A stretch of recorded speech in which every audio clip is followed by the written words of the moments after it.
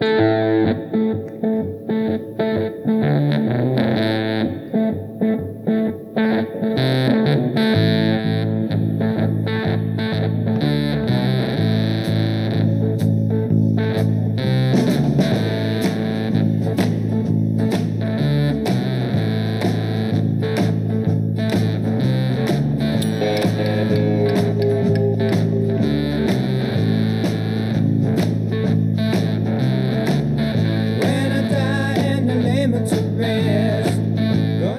to Wednesday Comics. To my right, AP18 himself. Alex, how you doing?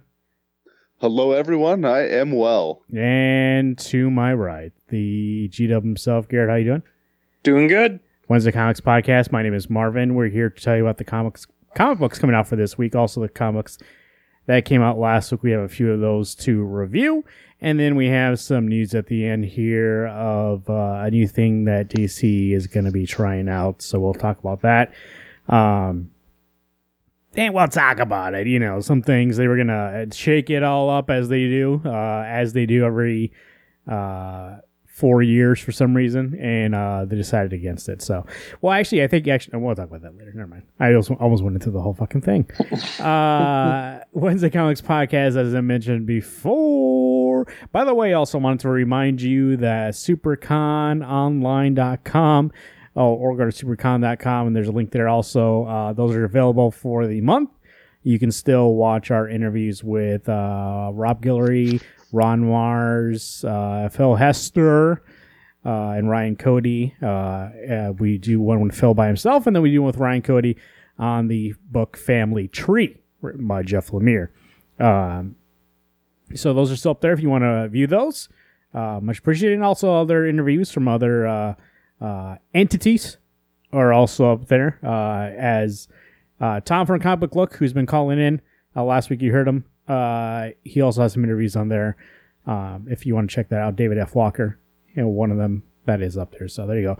supercononline.com. You know what, guys? I don't know what it is. For some reason, by the way, this is the penultimate episode of the third season here. We have our season finale next week, and then after that we'll be in the fourth season of this show. First season, you know what? The first season is kind of like, when they make like kid shows, they like drop 100. Oh, no, never mind. No, not kid shows. Let me think of, what was that one show? Anger Management. That was on FX. They ordered 100 of that episode of that show first on FX, and that's what we did for that first season. We had like over 100 episodes, and then second season, third season, we do 26 per. So that means, guys, ever since we started season 2, in 2 weeks here, that'll be another year, because 26, 26, 52. There you go. Damn, math. And then we'll start season 4. It's not really like that big of a thing. We don't do much different between seasons. It's just a way to kind of keep it organized and kind of keep, so that way you know, like, when, you know what, actually? Yeah, it'll be like late 2020, 2021 for the next season. So it's just a nice way to keep the things kind of straight. They're organized. I organize that, unlike my comics. Alex can attest to that. Alex, could you imagine this? Imagine I was fucking crazy. And instead of organizing my comics as you do by title and by publisher, I instead organized them chronologically. How do you say it? Chronologically. Oh, okay. Chronologically? Yep, that thing. And to put them in order of when they came out. Now, that would require two things. Me to remember stuff, A. And then B, me to have the energy to organize anything, B. So. And usually the date on comics is like 3 months in advance, right? Or yes. 3 months. It's supposed to be like magazines when they can pull them, but they don't do that anymore. You don't get magazines. We all worked in retail before. The magazines, they pull them after like 3 months. You can get a credit back on them.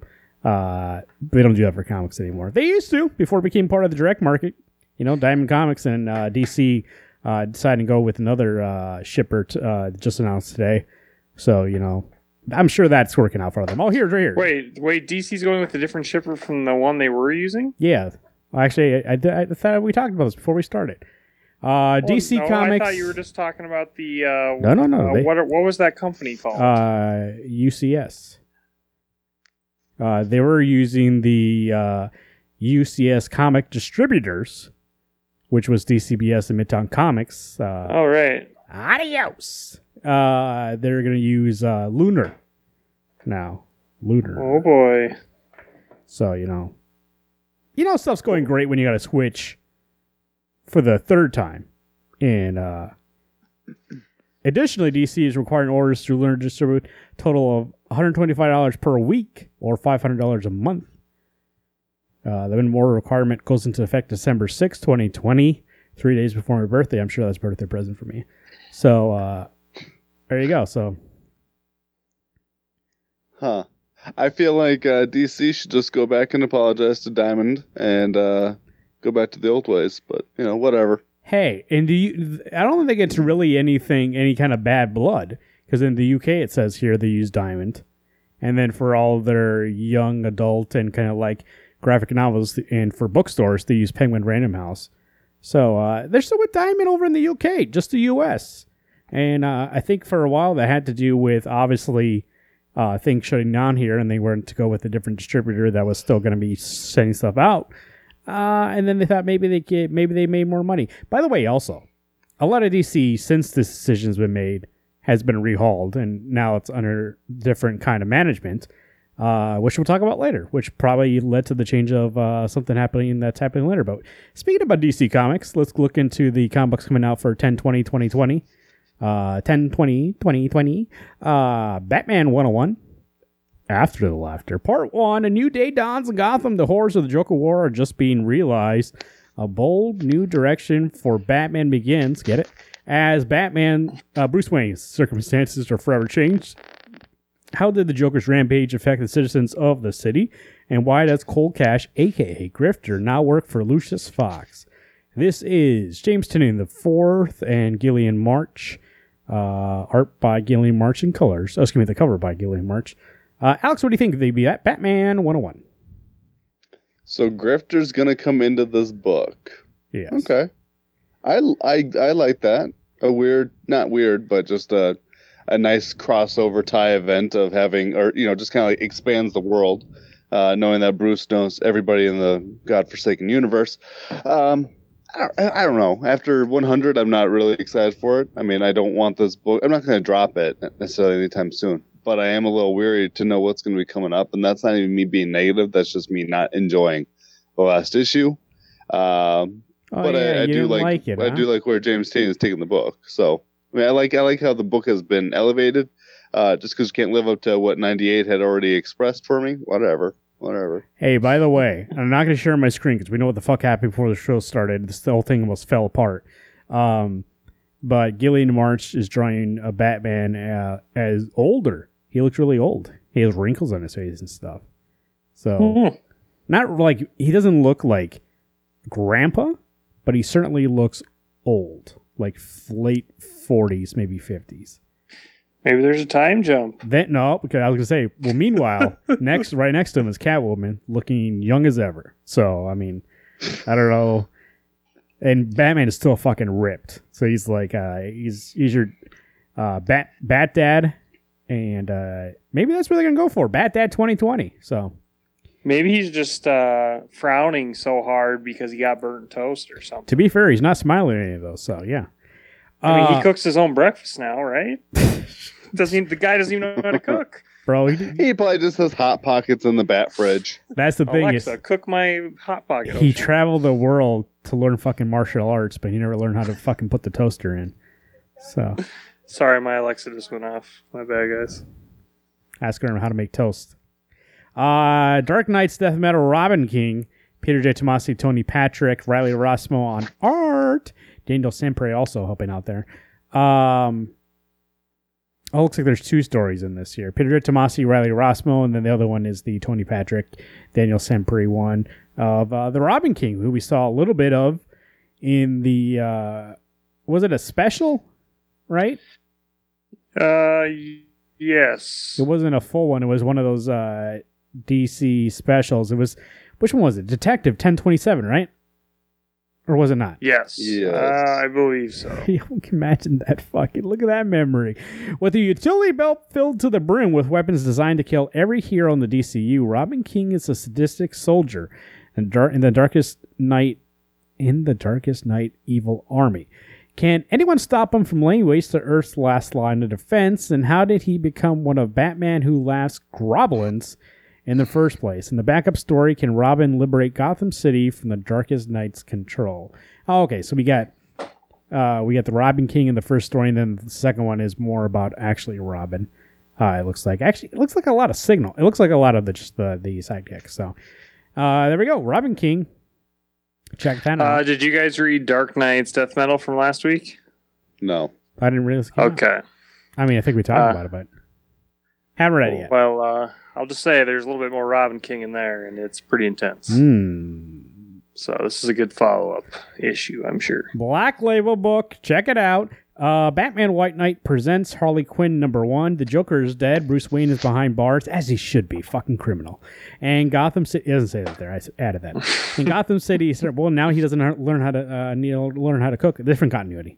Gotham City is just starting to redefine itself without Batman, as Harley Quinn struggles to adjust to her new life as the mother of Jack Napier's twins, an elusive mastermind called the Producer, seizes the moment to assemble a crew of villains, starting with Starlet, a serial killer who murders Gotham's golden age film stars.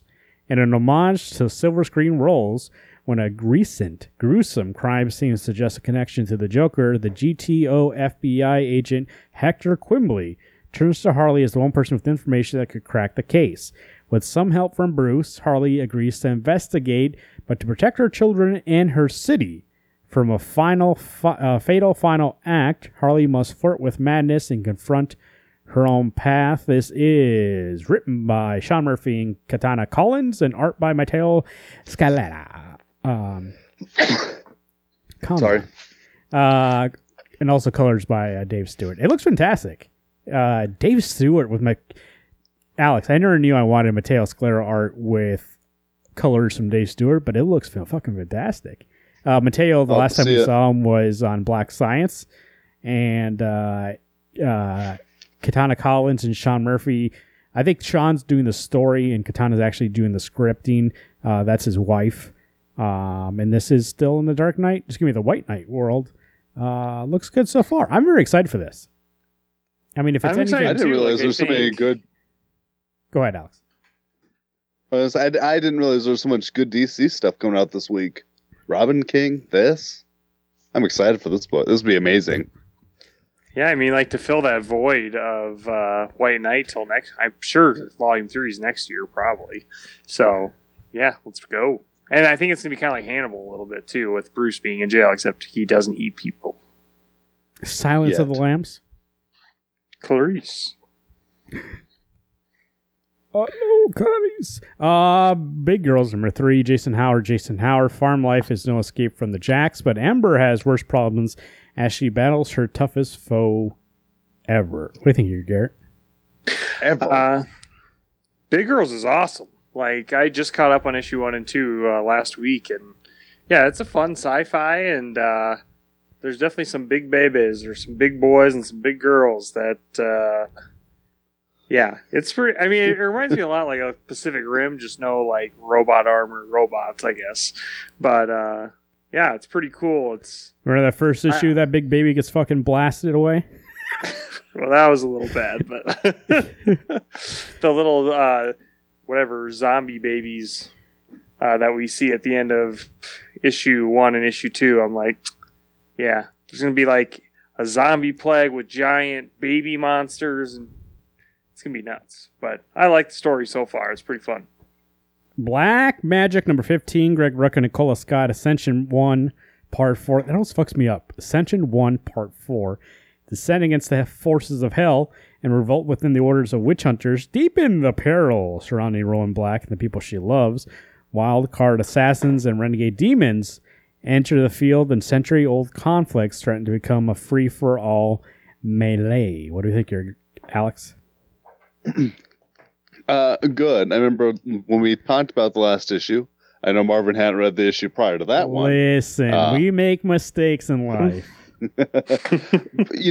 It's so good to be back in that black magic world, but sometimes I want a little bit more. Like, I know we had a good fight scene between Stitched Up Demon Chick and Alex, and then but you know what? We haven't seen Rowan do anything amazing lately. I mean, sure, she was hanging out with that girl, which then thought that her and Alex were sleeping. It was, you know what?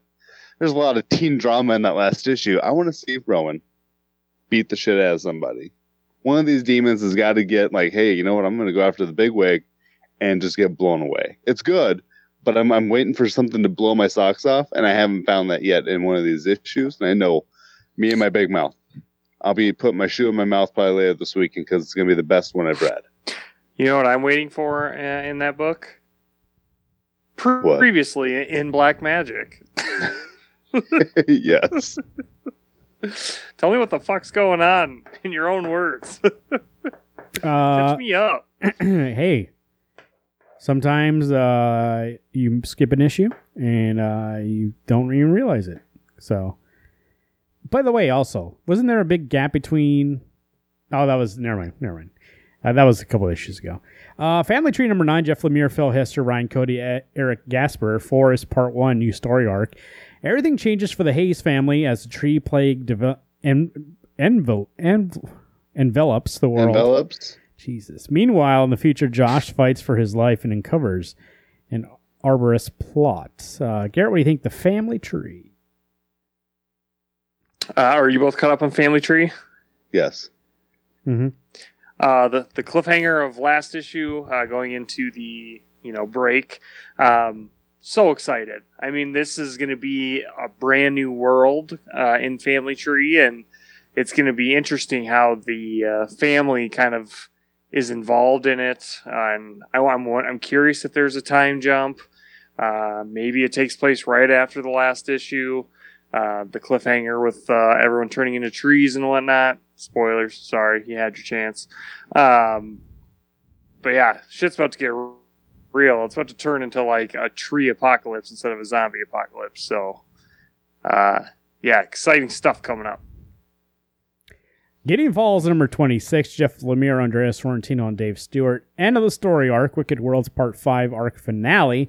As the Gideon Falls multiverse is beset by even greater peril, Molly and Fred meet a familiar face with a malevolent new expression. Alex, what do you think here? The Gideon Falls. It's hard to believe that we are 2 issues away from wrapping this book up, or 1 issue away from finding, penultimate issue here, and my mind is blown that in 2 months' time we'll have finished this book, and it's going to either have wrapped up beautifully, which I think Jeff will do. I don't have any doubts about that, because I know last issue is going to be like 4 issues long. But I am kind of in that nervous state now, because there's the last like 3 issues we have just been either action, one scene with a lot of action, or running away, or horses when we're in the western town. I don't know what to expect, which is good. I'm excited to be nervous and not know what's going on, or not that I don't know what's going on, but not sure what to expect. But it also makes me go, oh my gosh, what's going to happen? So it's good. It's very good. Sorry. Long story short, it's good. Gideon Falls. So this is the end of the story arc in this issue, as Alex had mentioned. The next one's going to be oversized, 80 pages. It is called The End, the mind-bending conclusion to the Eisner Award-winning series by New York Times best-selling writer Jeff Lemire and artist Andreas Sorrentino, with talents from colorist Dave Stewart. An oversized giant of a story where all the universes of Gideon Falls finally converge. Can the combined forces of this ragtag band of adventurers be enough to stop the Laughing Man and his limitless legions of evil? And that is coming out. So this one's coming out this month. There's no issue next month. And this comes out December 23rd. So dang, Christmas issue. Christmas gift. Christmas gift. So a month and a half. So it's going to be the end of next month. As end of December, excuse me, when that'll come out. So take a little bit, but we'll get there. It's going to be, like Alex said, a size of, normally I think Gideon Falls is like 22 pages, something like that. So it's almost 4 issues, and so that's why it seems weird. They're ending the arc with this issue coming out this week, but then technically the next issue is like a whole arc anyway. So, what else we got here? Scumbag number 1, Rick Remender, Moreno de Nucio. Part 1. I feel like this came out already. Did it not? Or I've just been hearing about this book forever. Rick Remender launches an all-new comedy espionage series, the Scumbag story of Ernie, Ray, Clementine, a profane, illiterate, drug-addicted biker with a 5th grade education. He's the only thing standing between us and total Armageddon because his dummy accidentally received the power imbuing serum, making him the world's most powerful super spy. A new ongoing series will feature a murderous row of all-star talented... Oh, yeah. So this is the series Rick Remender, where each issue has a new artist. It's going to include Andrew Robinson, Eric Powell, Tul Lotte, Wes Craig, Roland Bosco, Simon Demio, Margaret Savoon, Duncan Fergario, Yannick Paquette, Mike McCone, Dave Johnson, Moreno Decino, and very more. So there we go. Hey, there's a little trailer in here. We know how we love these.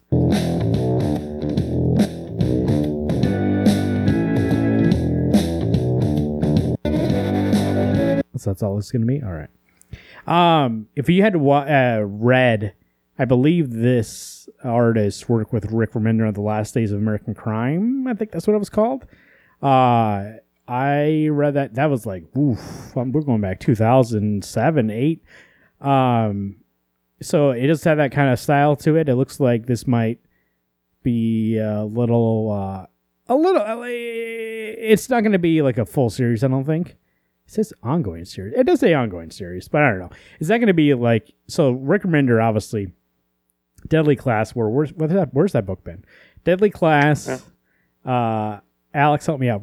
Black Science. About what? With other things he's written? Tokyo Ghost? Tokyo Ghost. So those ones are obviously have a world to build, and they're very all expansive. This one seems like it's just more of a fun book, a comedy, as he puts it, all new comedy espionage series. So there might not be so much, it might not be that heavy to read. So there you go. I think my only thing is that I actually thought this was a 5-issue run. And I'm notorious for getting mostly all the Rick Remender books, at least giving them a try. I am going to get this one. But I thought it was only going to be 5 issues long. But to hear all those artists, I have a hard time believing it's only 5 issues. I swear that I saw it as a limited series, but it says ongoing in the solicits. And also, they know, much like Weather People. Maybe, and that book's also I've heard about that book for like 2 years now. So, it's finally coming out. So maybe it started as a mini and then evolved into an ongoing. We'll see, but I don't think. I mean, besides, Low is still coming out. It's just not coming out, right, Alex? Like they're not done yet. Correct. And there's still, I think, 2 or 3 issues left to come out, and then it's done. And then, did Black Science ever end? Yes, it ended like a year and a half ago. Oh, okay. Well, that's good to know. And because I said I was going to catch up when it ended, and I haven't paid attention to that. I think it ended around the same time East of West did. Oh yeah. And then Deadly Class, which isn't over. It is, but it hasn't been out in a little bit. Probably 3-4 months. Yeah, something like that. I know we talked about it this summer, but I don't think we've talked about it since it got cold. So, TMNT, this is IDW, ongoing number 110. Sophie Campbell writing it, a new artist, Jody Nashima, Raphael, and how do you say this girl's name?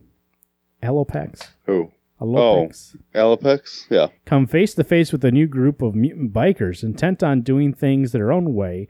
Will the Road Hogs be friends or foes? Alex, what do you think? You know what? So here's the spoiler for everyone. I am not caught up on anything. I've been playing Diablo 3 now on PS4. Diablo 3? I'm a busy man. Killing stuff. But it's good. It's not, you know what? Honestly, since we got past 104, it has kind of taken a turn for not as exciting. And I think a part of it might be the art. I haven't seen this new artist yet, so I don't know. But the arc with the eel and stuff, it was okay.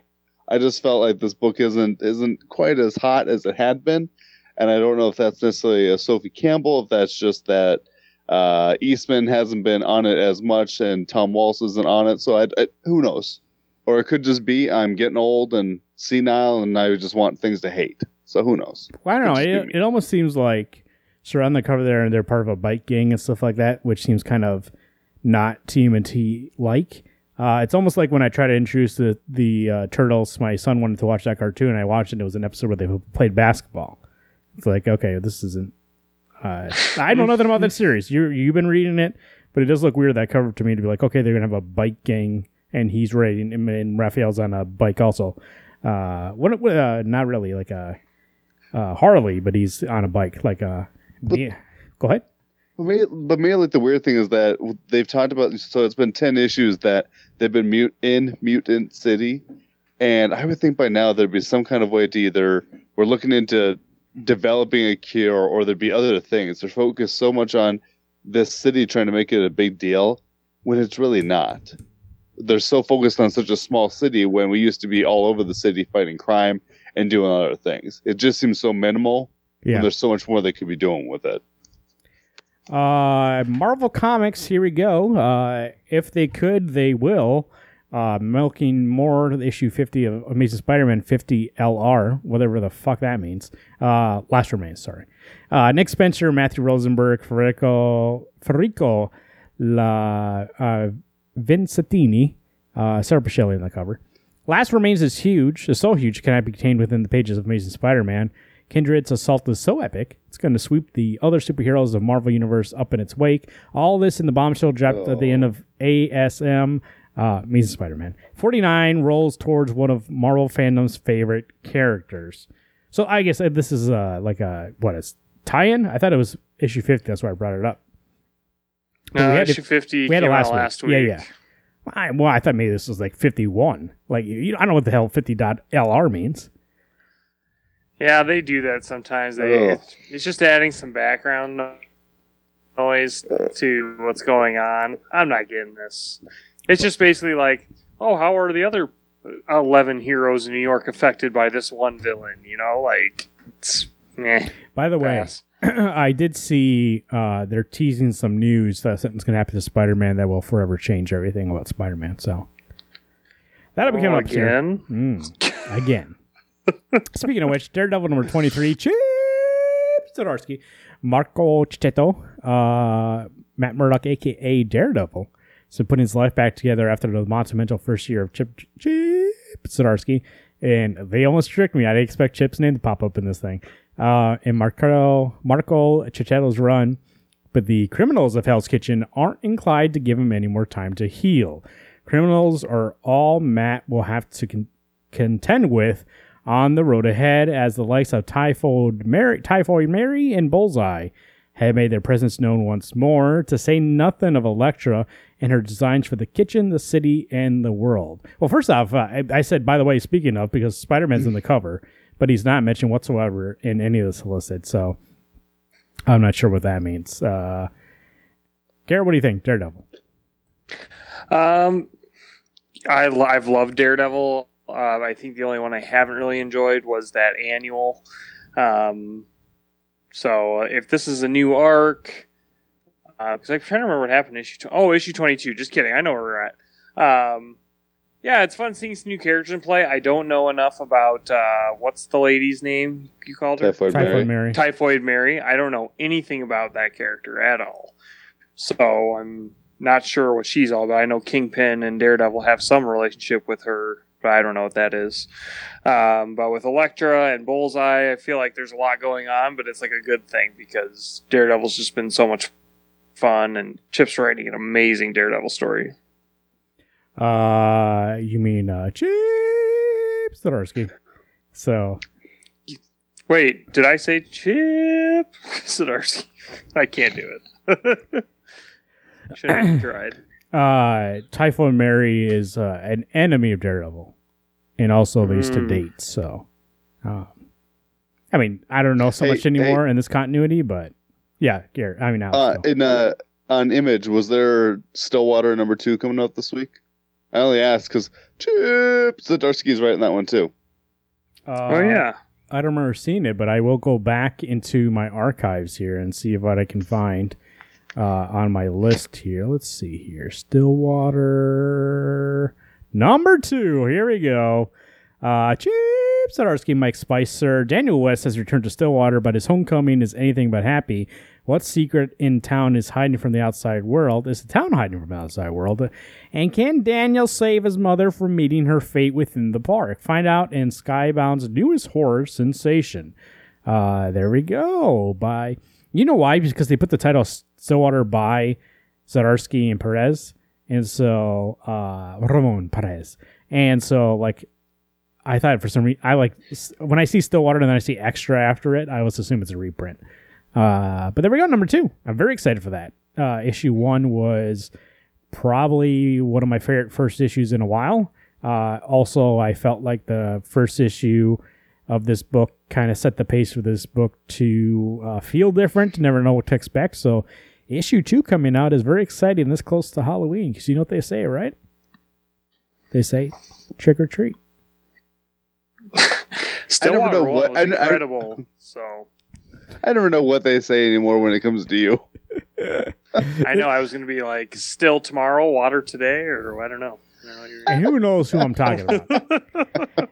Excalibur number 13, Teeny Howard, R.B. Silva. R.B. Silva? Exoswords Part 9, by the way, and I don't expect any of you guys to be caught up because I have not read any of this event so far. And so I probably just, you know what? When we get like to that one where there's like a issue halfway that's supposed to be like a milestone, maybe I'll read them all then. Did you guys read any of these yet? No. Shit, man. No. I'm like 5 away from part 2. Like, I have 5 books in front of part 2. And then I can read part 2 through this week will probably be like 10.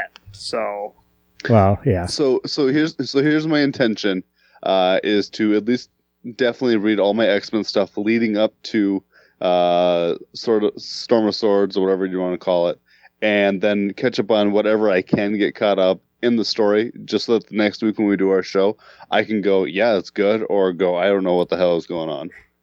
Right now, I'm still at the I don't know what the hell's going on. I rarely go out of alphabetical order, but I will for this one just because we're talking about it. X-Men number 13, Jonathan Hickman, Madame Azar, Exoswords Part 10, Lessons Longing and What Has Begun Cannot Be Undone. So that one, 9 and 10 out this week.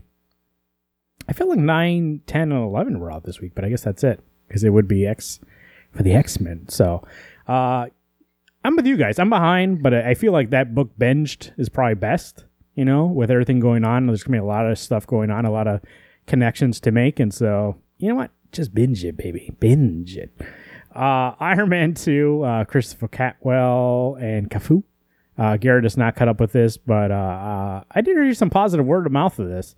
So there you go. Issue number 2 out this week. That cover, Iron Man is certainly too hot underneath that armor. Take it off. Put some air conditioning in there, Tony. I don't understand why you got to be trying to kill yourself within the armor like that. Anybody see this cover?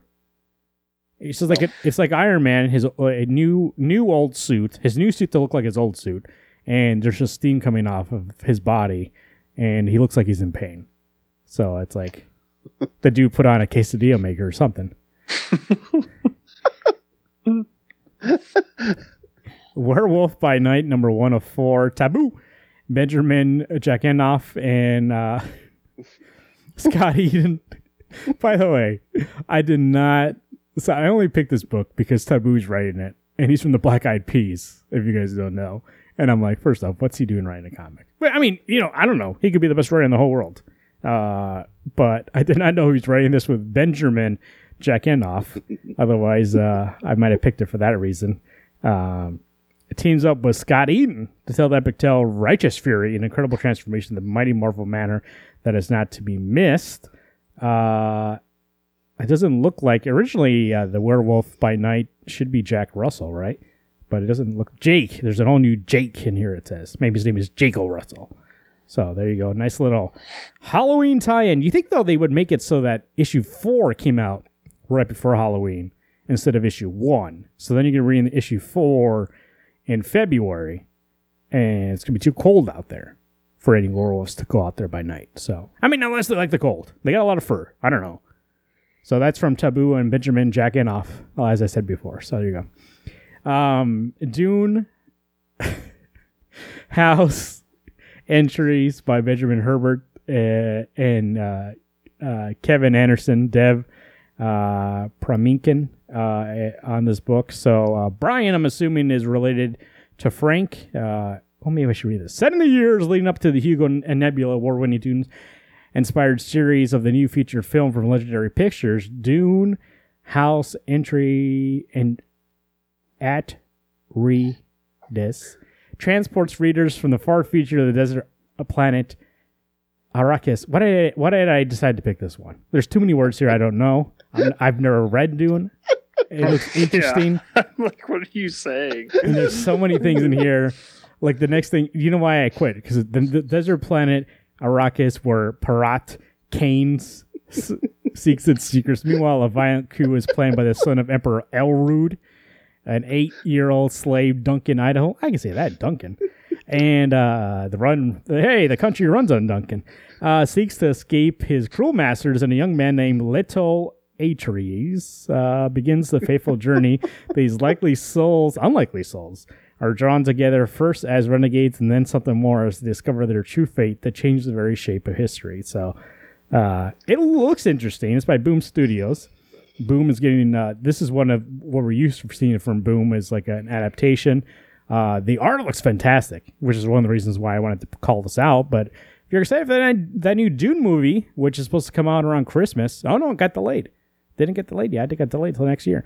Get a head start, I guess. I guess this was coming out this month, so it can tie in with that movie, but I guess not. Mighty Morphin Power Rangers number 55, Ryan Perret, Moises Hidalgo.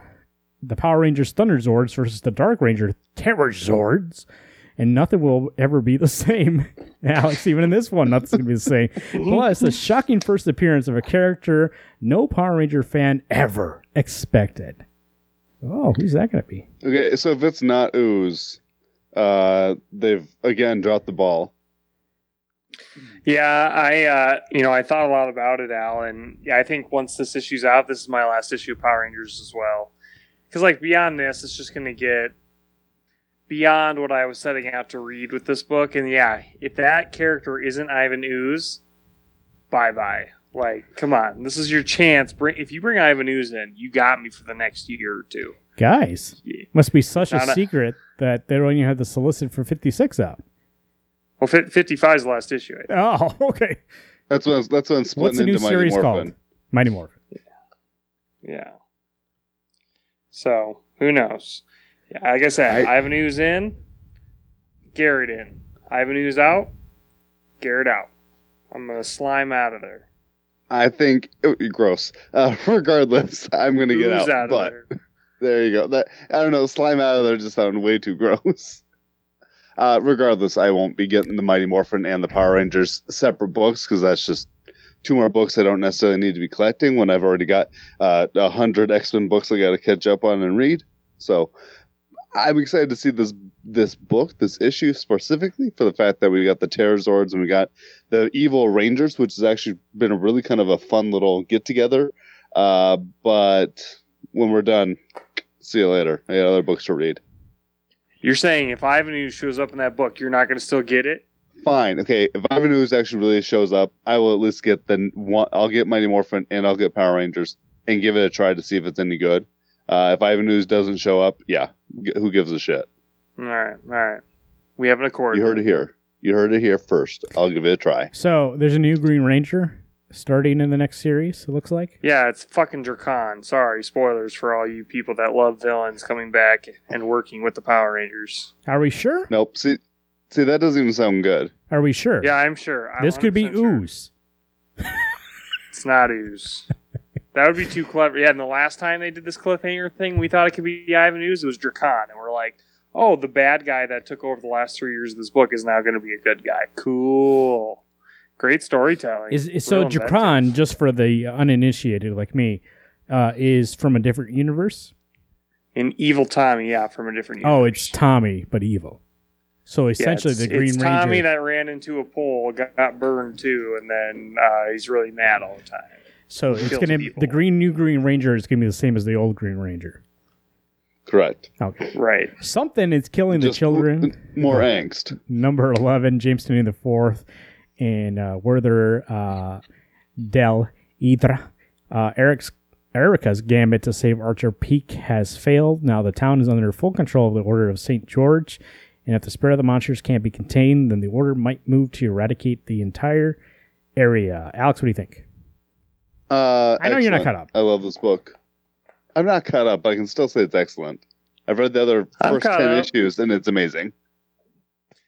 Let's just say last issue, somebody fucks everything up, and yeah, there's creatures everywhere. So this next issue is going to be explosive, if you catch my drift. Whoa. Okay. Spoilers. Okay. Yeah, I was going to say it. Okay, this guy over here.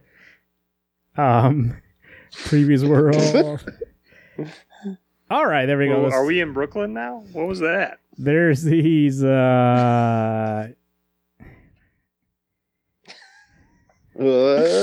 I heard you go, what are we doing over here? And I was like, are we in Brooklyn? Hey, what's going to be your pick this week, Garrett? I'm going to go, is it Family Tree number 10 is the one that's coming out this week? 9. 9? I'm going to go Family Tree 9. I thought the cliffhanger of the last issue was super fun, and like obviously coming off the heels of talking with Phil Hester and Ryan Cody from Family Tree, can't be more excited for the next arc. By the way, you like how choice. You asked me and I waited till Alex answered, and then I answered pompously like I knew what it was too. I'm like, yeah, 9. And I didn't know. I don't know why I answered that way. Alex, what do you think? Oh, I got to go with Harley Quinn, the White Knight, number 1. I don't know what the actual title is, but those two things match just fine. Super amped to get our third dip in the pool of White Knight storylines. And honestly, this is a Harley Quinn that I can get behind. I think she's so well written that makes me super pumped to get this next 6 issues. I'm going to go with Stillwater number 2. Chip Zdarsky. First one, surprise. Excited to see what the second one holds. That's not ongoing, right? It's not just a mini? Or is it a mini? No, it's ongoing. Okay. So I'm excited to see where that goes, especially after the first issue. We had such progression in that kind of blind turn there. And so I'm excited to see where that goes. Hey, I'm going to tell everybody out there right now, recommendation.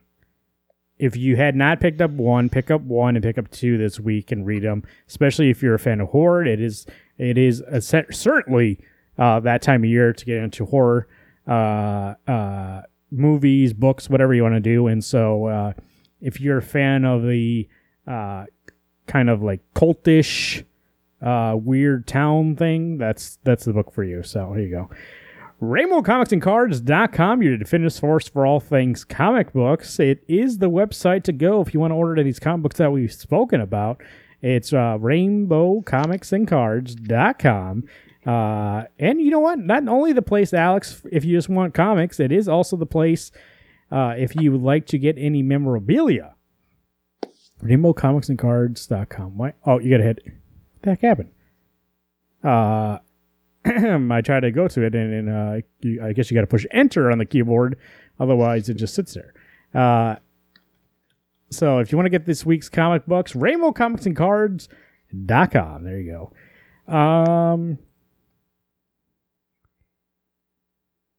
Guys, we read 3 books. The first one we're going to talk about here is Captain America number 24. Tennessee coach Daniel Lacuna and Alex Ross right on that cover. A very creepy cover. By the way, so at least the last few issues haven't been... I mean, Captain America in general really isn't a book that like I wouldn't let my kid look at. My son, who's 4. Nothing really that kind of gruesome in a Captain America book. But this last issue, this cover is kind of scary. So you can't show this to your kids. So, Garrett, let me go to you first. Because you were texting us your thoughts on 23, and then 24 comes out. What do you think of the Captain America? I thought issue 24 was pretty damn good. And I think you could have had 1 page of issue 23, explain everything that happened in issue 23, and then go here to issue 24. Like, you should have thrown issue 23, it should have literally been tagged on to the end of issue 22 because that whole story I could see coming a million miles away, and I thought it was pretty bad storytelling, to be honest. But it pays off in this issue because I think this issue was pretty great, kind of going over what Sharon's had to endure over the past couple of years since, Zola and Dimension Z and whatnot, and her kind of new mission going forward. Also, while including Steve and Steve's mission and what Steve wants to do, and them kind of bouncing off each other in more ways than one. If you catch my drift, sorry. But I liked the dynamic between the two, and I thought there was it's kind of mean because now she's young again, so there is a fresh chemistry with Steve and Sharon. Doesn't have to walk her around in the wheelchair or anything anymore. So, but I don't know. I like the issue, and obviously we had the Red Skull bits as well, and that was exciting because I feel like we're finally getting into the juice of the story that's been trying to be told since the beginning of this series, and I think we're finally getting into it. So that's exciting. I'm glad I didn't drop it, but yeah, if it would have kept going like issue 23 was, I would have been off this book in a hot flash. So, Alex, what do you think? I think for me the Acuna art was enough to make me enjoy the book. I do agree with you, Garrett. 23 was kind of a letdown. We all saw that Sharon was going to turn back into a young, foxy 22-year-old, and who apparently likes to fight now. Which, I like the chemistry between Captain America and her, but sometimes I felt like this issue she had something to prove to Captain, when all he was looking for was someone to have this relationship that he's had for so long, and that he's always loved her, even when she was 112 years old. But in that scene where they're fighting each other, and she goes, "Well, don't hold back." And so then when he does punch her in the face, which either there's a lot of spit or a lot of blood came out of that mouth, she even then asks him after she punches him back, going, "Well, did you hold back?" And he goes, "Well, yeah, 60. That was 60%." Oh, I don't know. There's some confrontation. She's unhappy with being a hot 22-year-old. Hey, by the way, just lost 80 years. Let me say this to you, Coates.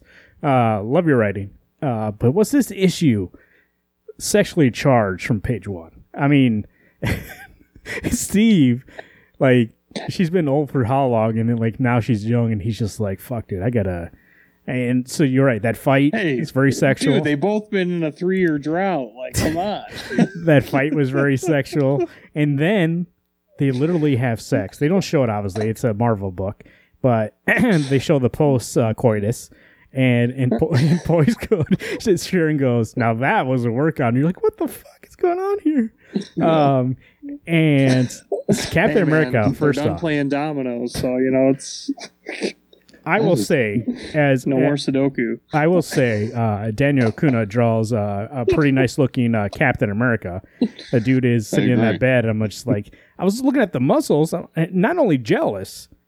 It's like when you see a piece of art, baby. This thing, I don't know how he's chiseled. I'm looking at him, being like, God damn, that chest, it has to be at least 50 inches wide. I don't know measurements. I don't know math, but I just know that if my head were to try to ram into that chest, I would not only die, but I would crack in half from that chest. So the man is drawn in a way, and also I did like the way Sharon also is drawn. Usually she's drawn to be like this thin, not like stick thin, but she's lean, and in this one she actually had muscles. She kind of looked like Sarah Connor from T2. Kind of look, and so I did like that kind of drawing. Daniel Aquino's art, I think, was fantastic, especially during that fight scene. And I do like the way the story is going. So obviously you have the Red Skull living in a body, Alexander, who is a bad guy, but he's not a bad guy. Understand? And so he does not want to be evil without cause. He has morals. And his wife's like, "Go fuck yourself. Let's be evil." Which, first off, I don't know how he got married to her and just realized that she's like this. And she has some sort of fetish for this Red Skull. Unless we find out that within her is going to be the Red Skull's daughter. I don't know. And then you have some kind of questions in your head being like, what happened in that relationship? Yeah. And Anyways, I did like the way it's going. I did like the setup that we had these two stories kind of running parallel. And we didn't have really interactions between them. It was just kind of resetting up Captain and Sharon, and then setting up Alexander / Red Skull and that storyline. So, yeah, go ahead. What is Sharon's new name? What's her? She's still going by Agent. Hero? She's still going by an agent. Okay. Yeah, she was like, I'm still an agent. I just don't have an agency. We're the agency, baby. Oh, yeah, that's what she says. Like I said, this thing was sexually charged from page 1, baby. She's like, me and you are the only one. We're our agency now. I think she says, baby. I'm not even, that's not me throwing a little sugar on top. That's her. She was ready. She not only got young again and got, and by the way, so Red Skull is, Alexander says, I can feel the victims of Red Skull haunting my dreams. And Sharon's like, all the people that were in that fucking crystal that she got her youth back, they're inside of her now, like all the other souls. And they're saying, avenge me. And the whole time I kept thinking, being like, maybe this is why? I mean, that's why she's so strong, but like, she's acting like, not only does she, and she says this, not only is she young again, she's felt better than ever. You know, she got some steroids. She's pumping up. Well, she's basically a demon. She's got 1,000 souls in her. Like, it is weird though that she's like, I got other souls in me, and she's like, let's use these and avenge them, rather than be like, hey, how do I get these out of me? Yeah. She's like, oh. I'm guessing she's using those 1,000 souls to charge up that libido. If she's like, Captain, you and me now. Do you think the light bulb went off that she's like, holy fuck, there's another 1,000 people that are old as shit because I have their soul? Well, I mean, and Suri's the one who like took it out and put it inside of her, and she's like, you're gonna feel a little, what did she say, extra charge or something like that?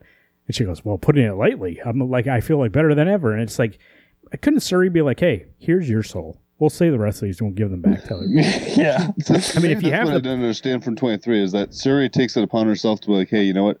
I could use this crystal and help other people, but you're going to get all 1,000 souls. You know what? Let's make a deal, essentially. You know what it's kind of like? It's like if I were to hand Alex a bag full of candy, go, yeah, pick yourself one out of there. And Alex just takes the whole bag. And I'm like, motherfucker, I told you one of them. And Sharon just took the whole thing. That's what happened. I am not kidding. This Captain America's chest, he's got the shield right in it. And this thing. That's where he stars it at night. When I turned that page, I was like, first off, and once again, sexually charged book. I don't know, like, why all of a sudden they decided, like, let's put some more sex in this book. Sexy time. But the first time you see Steve, once again, post-coitus, he only has the bed sheet around his private area, and it looks like that kind of picture of Burt Reynolds that he took for Playboy or Playgirl, and it's just like, what the fuck? This is Captain America. This dude was so serious in the last issue, and then now all of a sudden he's over here being like the fucking Quagmire from Family Guy. Not only like making sexual innuendos when they're fighting, and but now like when they're, I don't know. It was just fuck. It was appropriate because, like you said, Garrett, they've been on a drought, and these two obviously were still together. But I just don't understand that she was old and he was. I mean, they still would have liked each other. But he was like, yeah, you're old now, though. I can't do this. Like, and then she became young, and he's like, where you been? And she's like, fuck, I've been here. I just haven't been this young. It's not like she was gone. Okay. Captain want to break her, man. Give an old lady a broken hip. Can't do it. Sexy Cap reminds me, is my new character. Not only do I have Matt Murdock trying to pretend that he's not blind. I mean, he is blind. There's no way he can be Daredevil. But Sexy Captain America in this book was the most hilarious thing, unintentionally hilarious thing, or intentionally. I don't know. TC Coates, get back to me. I don't know if you meant him to be so hilarious, but I just can't get that panel out of my head when he's laying there in the bed. But you know what? I would give this issue a 9. Like, I was impressed. Like, what we've gotten the last couple issues has been kind of a letdown, and I think this one really proved to me that I should stay on this book. So 9 for me. Yeah, I'll go with 8. that. I'll go with 9. I thought the art was really fantastic, especially, like I said, during that boxing fight scene, whatever it's supposed to be. Kicks boxing. I don't know. Trying out her new powers, calibrating, whatever they call it. I But think it's called foreplay in this book. anyways, but like I said, I think all parts of this are a good part 1 to where I want to see it goes. And I mean, the solicits say, and even the book said that it was all Die Young continues, so it essentially is part 5 of the same arc. I don't know how, because it definitely does feel like a part 1. Especially since it was like, I guess technically the Power Elite, like, it's still continuing what happened in the last issue, but it's not. It feels like we were on a new path here. But I mean, it still says it's the middle of the arc, so I'm looking forward to it. See where it goes, especially with that issue 25. As we know, that definitely will be an anniversary issue. $10. It'll be $10. Yeah. So, Captain America number 25, 2020. Let me look here and see, guys, how much we're going to be charged for this baby. Only $4.99, but it definitely is an anniversary issue.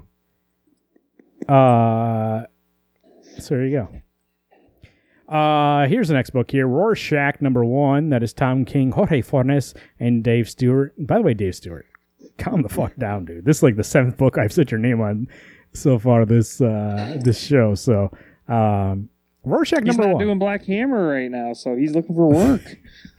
Rorschach number 1. What do you think here, Alex? You know what? It was good, and I think part of me just needs to reread it. Like, I enjoyed it, but I'm also, I don't know if I'm confused or not. So in the book, when we find out who this Rorschach is he's not actually Rorschach, because Kovac is dead from years ago. Yeah. Or is he not dead? I mean, I guess that's part of the question, right? I don't know what I even read tonight. Does that make sense? Like, I don't know. I don't know what's going on. Yeah, I feel like it's way too early to like start putting pieces together. Obviously, Well, the prince matched. I think like what? Right. The prince matched to Kovac's Yeah, the old body. prince did match Walter Kovac. So, but the Rorschach that got shot in the head was an old man. Yeah. Crazy. Who knows? I mean, I feel like with a Watchmen-esque story, you know, there's always going to be a severe amount of ambiguity in the beginning, and it's going to make sense as more goes on. And like I told you guys last week, Tom King said he's writing this like as each issue will be like, it's like if he's writing one complete thing, yeah. just splitting apart. So it's, I don't know. I enjoyed it. I thought the art style definitely reminded me of Rorschach or like the Watchmen age. And they put in some fun Easter eggs here and there. And obviously, you know, with Robert Redford going up for re-election and, you know, some other touches, like you see the Hollywood Walk of Fame, Adrian Veidt's on there, which I'm like, really? You're going to put Adrian Veidt on the Hollywood Walk of Fame? Like, didn't he murder all of you? Like, he murdered all your families? So the thing actually I wanted to say here, Garrett, I didn't notice. So you're saying that he wrote it all. He's writing it all as one big story, which it definitely does feel like chapter 1 of a main story. Where normally some comic books could be written for the issue. This definitely this definitely is written as a complete story. And so I'm very intrigued, but also it kind of lacks that like, oh, I feel like I need to read the next issue. Well, I mean, I do, but there's no cliffhanger, which is fine. Actually, I guess technically that Kovac thing is a little bit cliffhanger, but like Alex said, there's not enough there for me to be like, what does this mean? But I thought the art's fantastic. Jorge Fornes, that scene of Rorschach, or the person who got shot in the lady on the catwalk, and them celebrating down below the nomination of Robert Redford. Oh, just give me Trolley? Is that his name? Yeah. I thought that was fantastic, but I did notice that, do you remember when they were examining that body and they pulled up the Rorschach mask? They were like, yeah, this kind of fits with what happened over in Oklahoma, which is where the TV series took place, in Oklahoma. And I read in an interview afterwards that Tom King said he doesn't want to contradict anything that happened in that TV show. So it kind of Oh shit! so in a weird way, because the TV show does not contradict anything from the original comic either. Like it's like definitely a direct continuation. So this is also a direct continuation of the TV series. Oh, sick! That's awesome. I loved the TV show. So Holy yeah, there's That that means I gotta part. watch that show. Oh, it's so good. They bring it up in here, so I assume it's going to have some sort of part, or even if they just refer back to it, because when they're looking at the masks, he does say like this. What does he say? Like this reminds me of what happened in Oklahoma a couple months ago. So, and that's where that whole series takes place, and it makes sense because a lot of people were wearing Rorschach masks. So, See, I thought about that because I was like, when they said Oklahoma, I was like, it's not going to connect to the TV show, but that's awesome that it is. That's yeah, I saw Tom King even brought it up. He says he's not going to put anything in this book that makes it seem like that it's not part of that show, but I don't know. I think there might be Easter eggs like that. I don't know if it's going to be anything like purely based on that show, but it's definitely not going to be something where you're like, okay, this can't be the show because of this, this, and this. It's going to be like, okay, they could exist together. So right. I think that's cool. I definitely did like it. I like what you said with the art style there, Garrett. It almost reminds me of like a 70s kind of political spy thriller, like detective kind of, like an All the King's Men or All the President's Men kind of vibe, and shit. What's that movie fucking called? 3 Days of Condor. And so like it really definitely feels like I loved it, but also it definitely does feel like chapter 1. So it's really strange for me to be like, oh, like I feel like there's a part of me that be like, I can't really judge this until all 10 are out. Obviously I am, because we're going to review this here, but I feel like this is going to read awesome, or 12. This is going to read awesome when it's all collected. Especially I feel like we'll get some clue, like issue 2. I'm sure we'll get at least one thing answered from issue 1, and then it'll just kind of keep rolling into the next issue, and eventually what we thought issue 1 not having any answers, we're gonna have some, but we get all kinds of brand new ones. So that's pretty exciting in itself. And oh my god, what if like say Dr. Manhattan, when he blew up Rorschach and Watchmen, again, spoiler, sorry, you had 40 years, what if he just got transported and that was just his ectoplasm? I don't know. I don't think so, because there's a lot of blood in the snow. It was So blue. he teleported him. He's dead.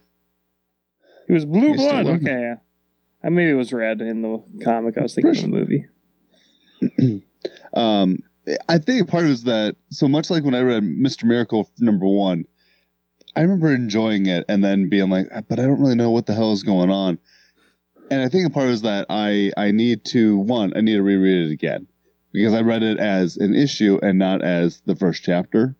So I expected there to be some kind of, not necessarily wrapping up in a nice bow, but being more user friendly, where it's not.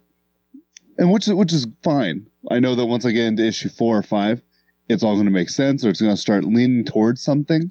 But I've gotten used to the King, not the King. I got used to King writing, much like when I read Vision, it was per issue. Yeah, it had a story that it's going to tell, but every issue there's something that made me go, oh my gosh, this is so cool. I can't wait to see the next thing. And so I want to be excited, but I don't share your guys' enthusiasm for this issue. Mostly because I didn't see that Easter egg, and I get some of the ones that we saw for Watchmen. I'm sure there'll be a Doomsday one that comes up along the way. There was Frank Miller in here too, right? I'm just not there. There was a little Frank Miller nod in here too. Oh, Yeah, the radio thing. Yeah. Here I found the part of the comic. It's when they're doing the kind of like flashback about the mask, and they go store-bought, just Halloween stuff, made in China like everything else. We're trying to track where it was bought. They probably paid cash, but maybe there's cameras. You can get lucky. And then he goes, but there's a million of these things. It's a pretty popular costume even after what happened in Oklahoma, which makes sense because in Oklahoma, and this is not a spoiler or whatever for the TV show if you think it is, because it literally is the first scene of that TV show, is that the white supremacists wear the Rorschach mask as like a way to cover their faces. And so it's not like seen as a positive thing anymore. And so he's saying basically it's even popular after all that still. Like people are still wearing it. So, which, like Eric said, I feel like this book, since it was written the way it was, is definitely going to build. It's definitely going to get to a point where it'll be exciting and we'll have more information. The first issue is, like any other first issue, except this is not written like they're trying to sell this one issue, and they know they're getting 12, and this is part one of that. So I'm excited to see where this goes. Yeah, I'm going to give this one an 8. I think, as a first issue, it was strong. Obviously, it's not all there just because, again, we're going to learn more as we go. But yeah, I had some brow furrows by the end, but I thought I had more fun than I had that going on. So I'm going to give it an 8. The art was great and the story was fun the entire way through. I really love the art and the panel choices and the way that everything was set up, so I'm going to give it a 9. I'm going to go with a 6. I liked it.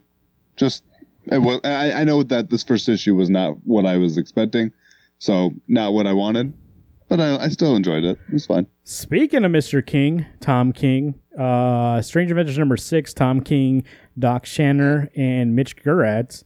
This is the halfway issue of this series, another 12-issue miniseries, maxi series from Tom King. In this issue, we have 2 stories. Obviously, the whole time we've had 2 stories, one in the past, one in the present. The present day story, what we have is Mr. Terrific and Mrs. Strange having a conversation about what went on with her daughter and how she passed away. And then in the past story, we basically see Adam Strange and Mrs. Strange, the war. The war we've been talking about forever, the war we've heard about since the first issue, the war that the guy in the first issue yelled at Adam for and saying, "I know what you did on that planet, tortured them, killed them, you're a murderer." And guys, are we still going to try and believe Adam Strange and his wife after what we've seen in this issue? Yeah, she is covering up some mad, crazy shit. Is what I would say. At the beginning, they go to the Pikes, and are trying to be here's the rules for war, which makes sense. We do that as humans. The Geneva Convention, being these people are off balance to try to kill medics, stuff like that. And then they're saying something, and Adam Strange, you don't even know what they say. They're obviously, and they're just well, they're speaking their language and not ours. So obviously that's they mean to be hostile, and he fucking shoots the guy, and then so that starts them fighting. And there's a moment later on when people are trying to retreat, and they kill them. And there's a moment later where Adam Strange could knock one of these peaks off his wife that's trying to choke her. And he comes up execution style and shoots him in the fucking back of the head. And I'm just thinking, this is not the hero who we thought he was. And she even says to Mr. Terrific, right? She says, we've done some evil things, especially after their daughter died, Alana, and that we're not proud of. But there's a difference between she was in danger and he came up and shot this person, which, first off, I don't know. Don't you just shoot and be get off of her rather than say, hey, and walk up behind them slowly and blast them in the back of the fucking head? And also, those other people were trying to retreat, and they still killed them. So, there's bad and there's evil. And this book is definitely adding to my belief that, as of how the story is being told right now, that Adam Strange definitely, it might have been accidentally, shot his daughter. Because, all in the flashback sequences, he just seems extremely guilty. But I can see the juxtaposition that it's oh, it got out of control. It was an accident from the other side. But I think Alana is trying to protect Adam and make him feel better for something horrible that he did. And then I almost was surprised you didn't transition from Captain America to this book, because talk about sexually charged. You can tell full on that Alana is trying to seduce Mr. Terrific into walking away from this case. those scenes at the end where they get to Mr. Terrific's place and they're like sharing the same air, I was like, this is like one step away from a full-on affair. Like, this is crazy. Like, I was so caught in that moment that I was like reading, and I like you could see Mitch Grad's like showing their breath as they exhale, and I think that's what was a positive of reading this issue digitally, is because I did the panel by panel view, and holy shit, was that so intense when I was reading that dynamic between the two. But I'm like, you're definitely trying to cover up for your husband doing something, because you're working really hard. And I do think that, so Mr. Terrific tells a story about how his wife died and she was 35 weeks pregnant. And she died in a car accident and he lost her. And he feels guilty, not that him and their unborn child died, but prior to them dying, he was not ready to be a father. And what he feels guilty about is that he might feel some sort of relief that he doesn't have to be a father now because he didn't want to be. And he tells that to Mrs. Strange. And I think actually, Garrett, if you go back and read it, I think that's when she starts putting the moves on him, because she sees that he's vulnerable in that area. And I think it's part of their plan to like make him get off the case. And he kind of like doesn't go for it. He goes, hey, whatever war's coming, I'm going to keep looking into what happened. And she's like, fuck. She's just standing out there in the cold. You're right, though. Like, she definitely did try. They definitely did breathe the same air. She got really close. I mean, I thought it was beautiful storytelling and like a masterclass, because I was just like holy shit. Like, this lady that this whole entire series has been like behind her husband, like she has no problem sleeping with another dude to even protect him. I was like, damn, that's some dark stuff. Like, like how much did he do that she's willing to go? I mean, again, it could be a fake out. I'm hoping it's a fake out, especially when the title character is the one that's in question here. But man, I was amazed, because I never saw that coming in a million years. I thought they were just going to have like this conversation, and like Mr. Terrific was going to try and get some information out of her, and she was just going to be like, well, my husband, he's the best. Like, he's not a killer. But what it turned into, I was just blown away. I was like, wow. That had a lot of sexual tension in there. Well, to be fair, she makes it hard to not believe that he could be a killer. After he had been kidnapped, is what we find out at the end of the issue, that he got taken by, is it the Pix that took him? I don't know. I thought he Zeta beamed back to Earth at that point, potentially. Oh, I thought you could see his foot being dragged away. No, because that same foot, if you look in the page, I looked there too. I thought, oh, maybe he's being dragged away. But then I went back. That same red thing is in the same spot. Alana's in the same spot, but he's gone. Okay. There is. When I looked again, I thought it was a foot being dragged off. It's still there between both. That's his helmet that's laying there. But I do believe that Garrett, that Alex is correct, because 3 figures are over them, and then the next one they're gone. Okay. Yeah, so that's fair. Because they talk about that after he had gotten kidnapped, after they had done whatever they did to him, he came back a more grizzled, unhappy man.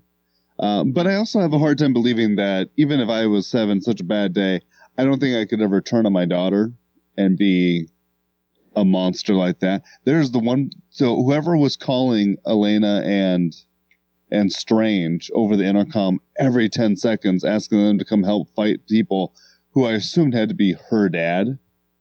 Her dad is one needy bitch.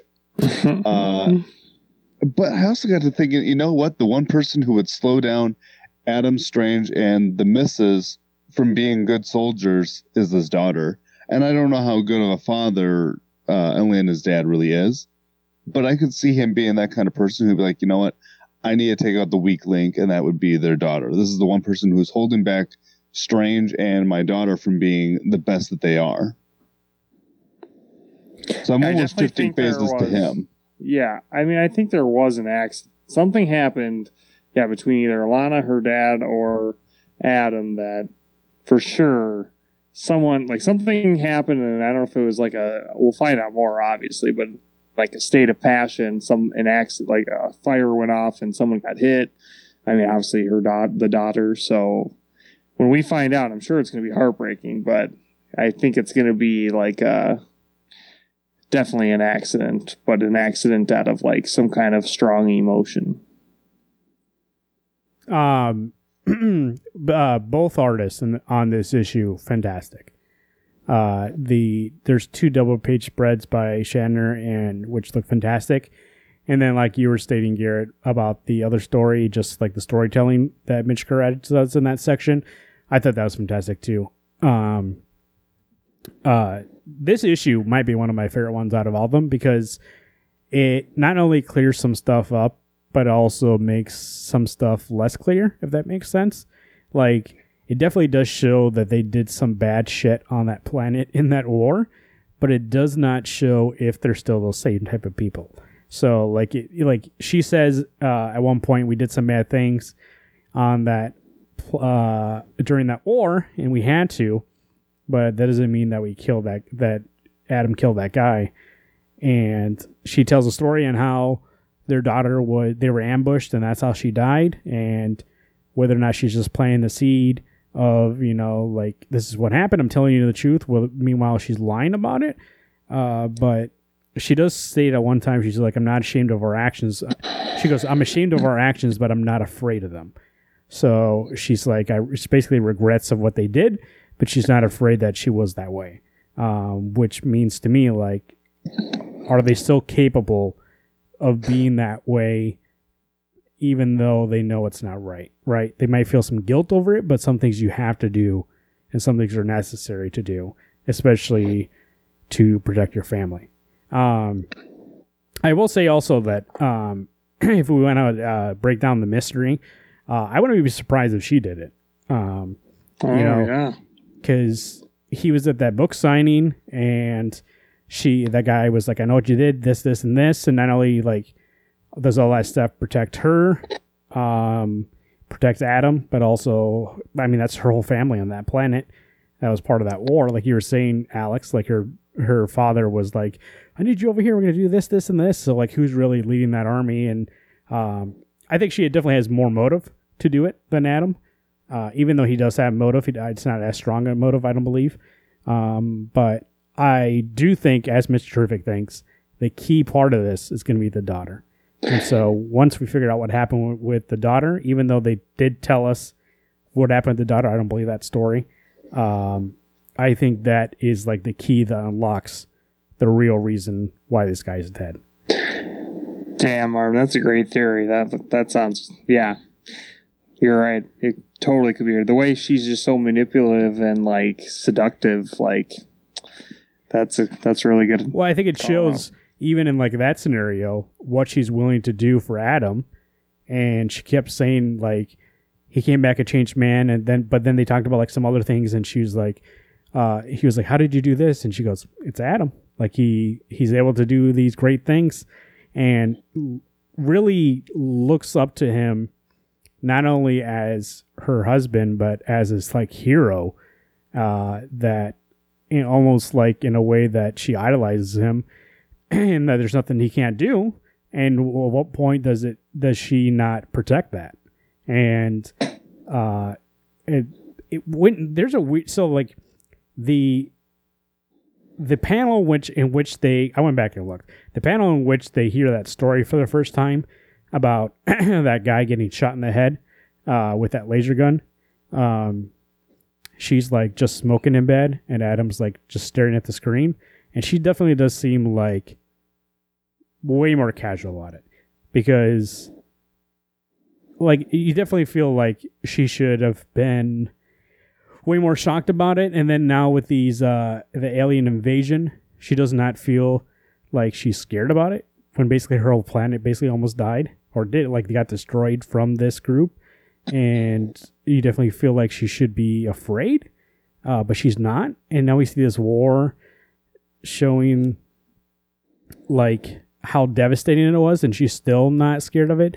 Almost seems like that it's some sort of plan on their side, maybe with her father, to distract from what's going on. Even Mr. Terrific says, like, I don't know what's happening right now, but that's not going to stop me from looking into your family. And I think that was her plan, to put so much distraction out there that the only person who really cares now to figure out the truth is Mr. Terrific. Everybody else forgot about it. Yeah, and you brought up that scene where they're having that those peace negotiations between, or not the the Geneva Convention, but I think it was her that she shot first, and then Adam followed suit after, because she's like, "Oh, we can't understand them, so that must mean they don't agree with our pre-talk." So she shot the guy in the chest, and Adam was right next to her, I think. Let's see. I actually just had that a second ago. Oh yeah, you're right. She does shoot him first. She says. I believe you can understand us, but you don't have the courtesy to answer in the way we might understand, so I'll take that as a no, and she shoots him in the chest. And then I was like, that's fucking brutal. Oh, see, to me, that's like, I can understand that. Justification. You're going to be justification. Not respond. Well, it's not a violent act, though, bro. It's a disagreement, maybe. And they obviously didn't have guns drawn. It was literally a meeting that probably could have not started a war, and they started a war. So it's like I guess we won't know. Maybe we will. Like, was that the escalating point? It certainly was some sort of escalating point for them. Like, yeah, I think Adam even goes 3 down, a few more to go, and it's just like the way that they see it as like them being dispendable. Is not like the war should have they shouldn't want the war, but they definitely do take a little bit of joy in killing these people, more than they should. So, especially as heroes, like they shouldn't be happy that they're doing this. Anyways, Strange Adventures number 6. I think being a hero is in the eye of the beholder, because for those people who's that planet, they are the heroes. But at that point they weren't fighting yet. No, I know, and I get that. I know at that point in time, all they did was just murder 3 people. And Adam was happy about it. That's what I'm saying. Like, He's hero. The Punisher. So I don't know. There's definitely something going on here that some sort of PTSD, like whatever happened on this planet definitely did change them. But did it only change Adam, or did it change her too, or was she always like this? So, especially, even that last issue when they're stuck inside that cave and they almost fucking die. Like, how much does that change them? So, like, I don't know. I definitely do find it intriguing. It definitely is a book with a lot of stuff you can look into and try to figure out. I just know for the next 5 issues, 1, 2, 3, 4, 5, 6 issues, I am very much looking forward to it. So this was my favorite issue of the week. This was a 10. Yeah, 10, 100%. It's so good. Agreed, 10. So it was so strong, and actually was the most eye-opening issue that we'd read tonight. It definitely was one we've been talking about it for like 15 minutes here. It definitely was one that had layers, but also within the issue, I think both stories, the Miss Trivik and Mrs. Strange part, as Garrett had mentioned, was great storytelling. And then even the other part was enough to make you question, who are these people? Do I know who these people are? That do I believe this guy anymore? Do I believe that somebody can really turn into a monster during war and do what needs to be done, and then still be a hero afterwards and not still be that monster? Can they turn it on and off like that? So, yeah. So those are comic books we read this week. A nice little batch there. Rorschach number 1, Strange Adventures number 6, and then Captain America number 24. A nice week, nice little week. We're going to talk about next, just briefly here. I won't go through all these, but I'll definitely go through the ones that are interesting to us. Starting in January and February, DC is going to be going through a little change with Future State, they're calling it. They're not calling it an event, they're just calling it... maybe they are calling it an event. It doesn't say event here, so I don't know. So basically what happened is they were planning on changing everything with their 5G thing. And then, now I believe they have new people in charge and stuff like that. So maybe they were just like, maybe don't change Batman for me and Batman, huh? So these are the books coming out for that month. Basically what it is how much did I say, Garrett? 5 years in the future? Yeah, 5 years in the future, January and February. So it's future stories with all new characters, all new creative teams, just to kind of like show some new stories for 2 months. I don't know, like if the reason is just to give us something new, or they want the writers and artists to catch up, or to some new status quo, or whatever it's for. But I just want to tell you one thing: it's definitely interesting to see something new come out of there and be like, okay, well, it's temporary. It's 2 issues at most for some of these, and so some of them are only one shots. And so it's kind of like a nice little break, January and February. They definitely do also look very colorful and fun instead of being very dark kind of books. So Aquaman #1, that's going to be by Brandon Thompson and Daniel Sampry. Brandon Thompson, didn't he make the book that you used to read, Garrett? Horizon? Horizon. So he'll be doing Aquaman. There's The Next Batman by John Ridley and art by Nick Darrington. And he did American Alien, right, with Superman? Or Nick Darrington did the art, I think? Yeah, I think he did one of those issues.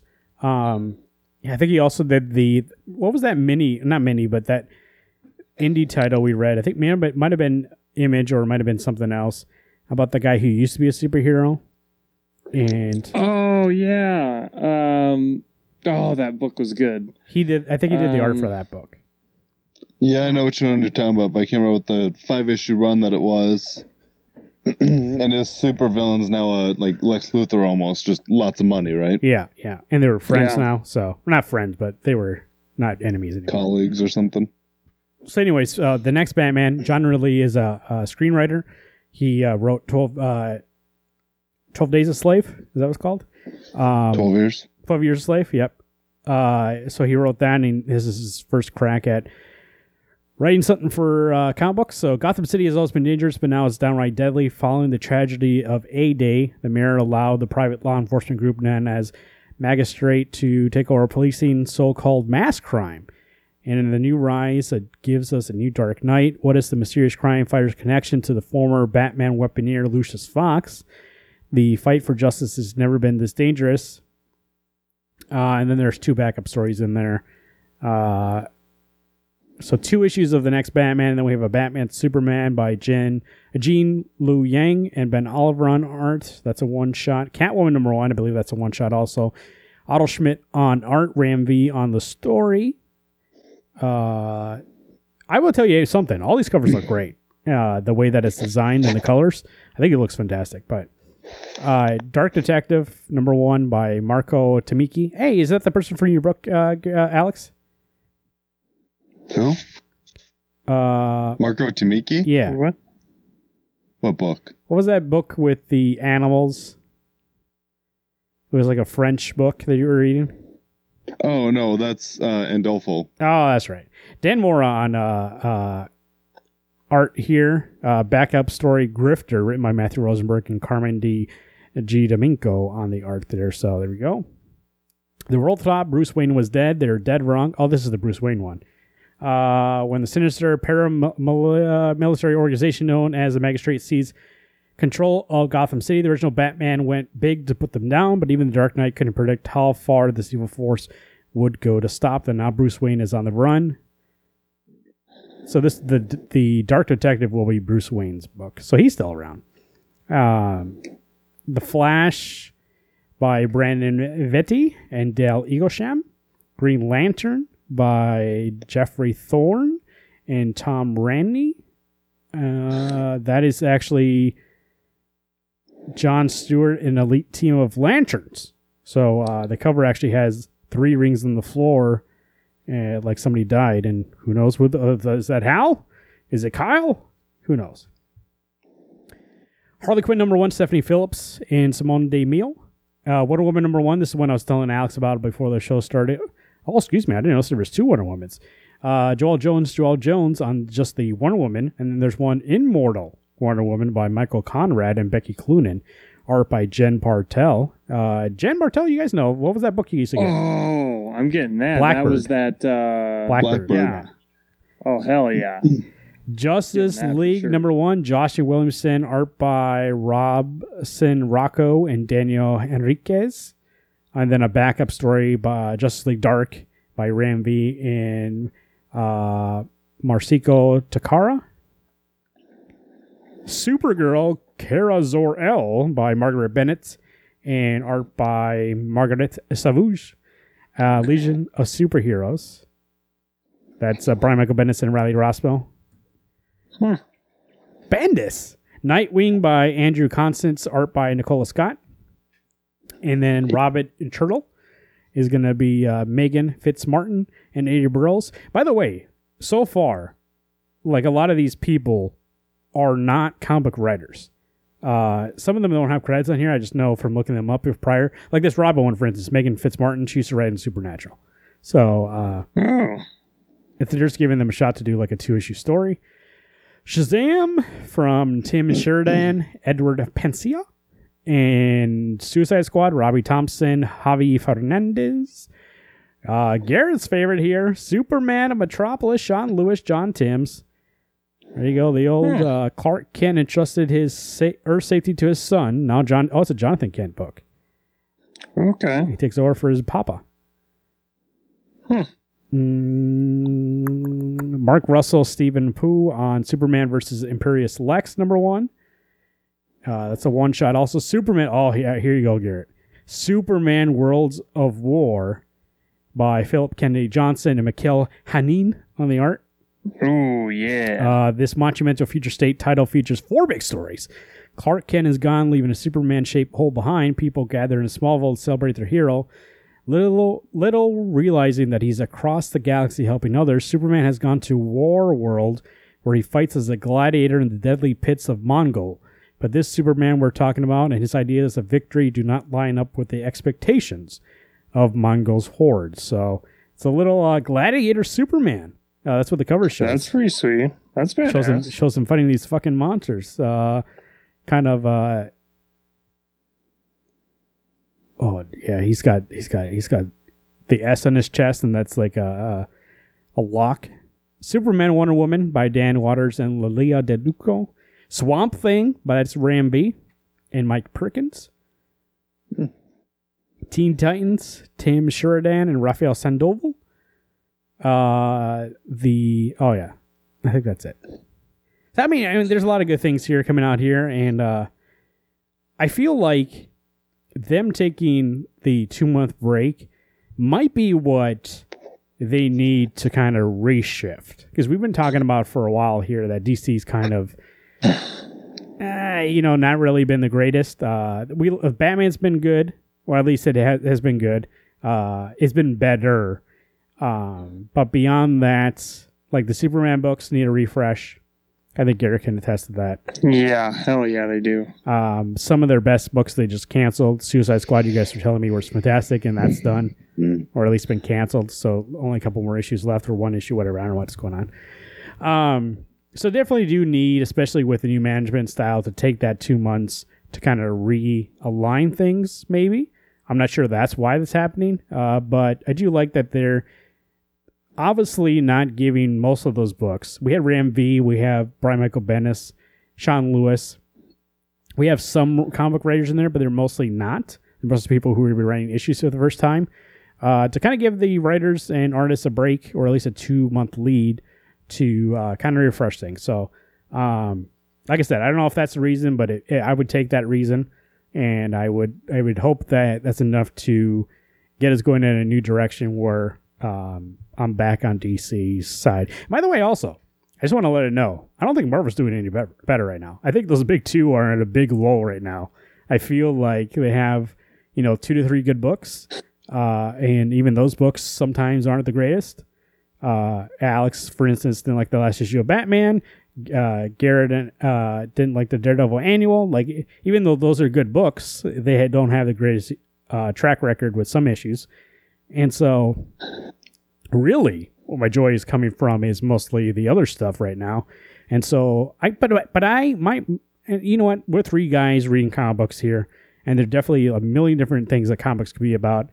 But those stories, for me, as somebody who loves mythology, and I know Garrett does, and I know Alex does, Like, that's our mythology in these day and ages. And I like to see people use those characters, not only to tell stories that are relevant to our world, but, you know, sometimes it's like seeing a nice blockbuster. And I sometimes like a blockbuster that doesn't make me fucking roll my eyes. So I'm just asking that they, you know, put a little bit of thought into it. And I kind of like to see those two come back. Because, you know, right now, at least in the movie world, we're not getting those kind of stories. And so, you're my only hope, comics. Let's go. WednesdayComics605@gmail.com. That's the email address. 605-215-1849. That's the phone number. Or go to WednesdayComics.com and click on the message button to leave us a message. Or you can go there also and click the button to purchase our merch. There's a website right there. Get yourself a nice shirt, a nice hat, a nice coffee cup, whatever you like. Also go there and see ways to subscribe to the show. So if it's your first time listening, you can also subscribe.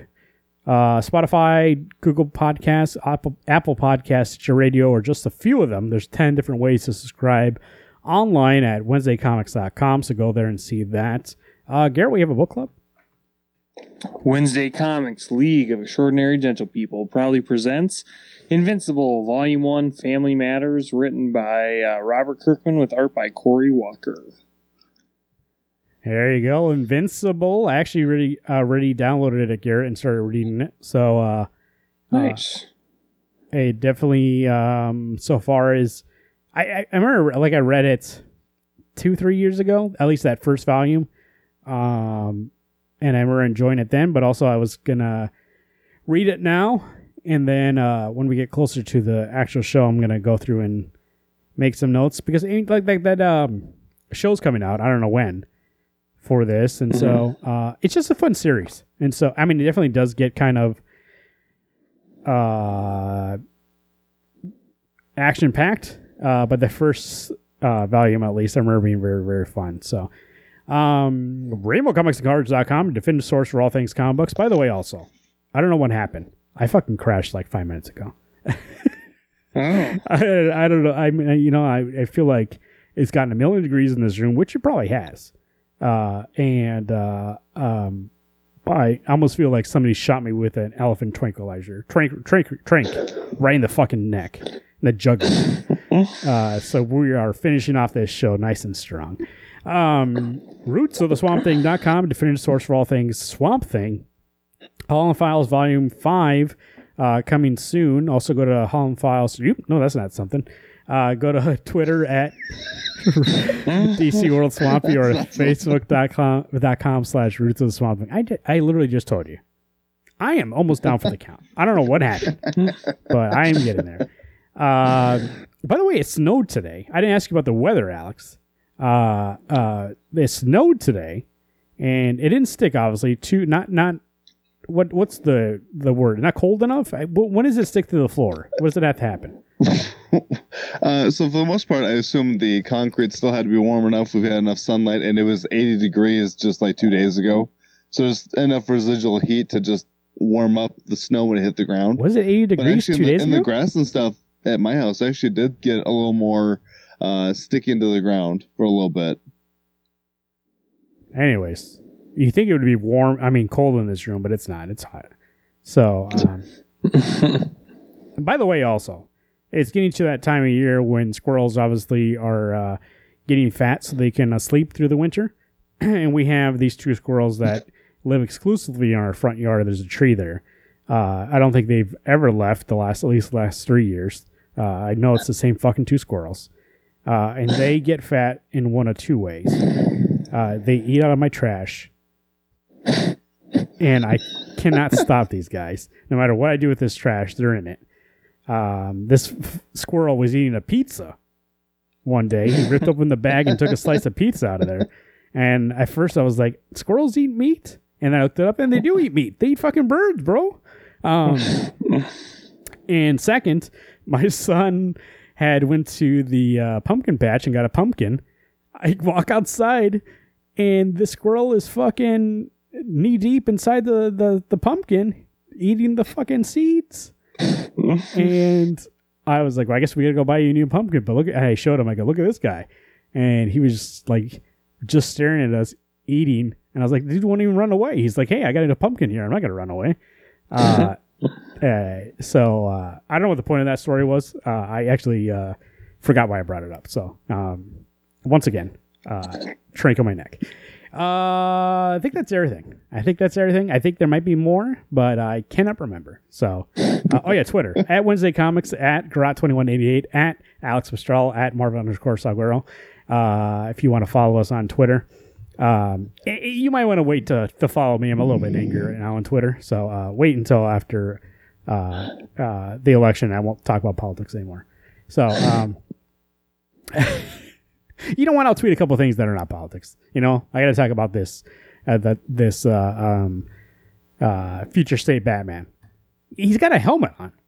It looks like it, just like a bike helmet. Which, Alex, tell me this: if you were Batman and you were flying building to building, is the bike helmet a good thing to wear to save your skull from cracking if you fall down? I mean, for a couple tries until that helmet breaks. Then your skull's become a cantaloupe and just crack right open. Is it graded for 120 feet falls? I don't think so. That's why he has the spikes, so the spikes land first, right? Oh, you're right. Yeah, so his ears break and then burst into his brain. He lands perfectly straight up with those ears, and then it just snaps his neck. Yeah. What movie was it? I don't know. It might have been Batman and Robin where that legitly happens. His ears go against a wall and he can't be shoved or something. Hey, the Batman was delayed too. All these movies getting delayed. This Wonder Woman wasn't it supposed to come out soon? When's it coming out? December? It's supposed to come out October 2nd. Well, I guess not. Oh, that got delayed too. Yeah, right, to next year. Yeah, I think everyone's just going to wait till after COVID. I think, what did Tenet make, only $50 million in theaters? And, you know what's funny? Not funny, but what I find intriguing is that there are movies coming out in theaters still, right? And I see a new story every week being this movie's number one at the box office. It made $3 million, and just laughed to myself being there's no way that would even be fucking top 10 normally. But yet, these movies are fuck, I'm number one. So that means in their commercials, when the movie's coming out, they'll be the number one movie, number one comedy of the summer. And it's did you make $3 million? 5 people saw your fucking movie. But I guess you can call yourself number one. Which, by the way, speaking of number one, because it happened so early in the year, Bad Boys for Life is still the number one grossing movie of the year. So, the Oscars are definitely going to be intriguing. Bad Boys for Life for Best Picture. What else did we have come out this year for Best Picture? At the beginning of the year. We definitely... Oh, we have Sonic. Sonic the Hedgehog. Yeah, Sonic came out. The Vin Diesel Bloodspot or Bloodshot? Bloodshot. You know what? I take it back. Not Bad Boys for Life for Best Picture. Sonic the Hedgehog. Jim Carrey is going to win an Oscar for Best Actor. Sonic the Hedgehog is going to win for Best Supporting Actor. And Best Picture for that movie. So, we'll see. You know what? I just got to fucking end this shit or I'm going to fucking pass out. For Wednesday Comics, my name is Marvin. I'm Alex. I'm Garrett. Hey, everyone. Stay healthy and keep turning those pages.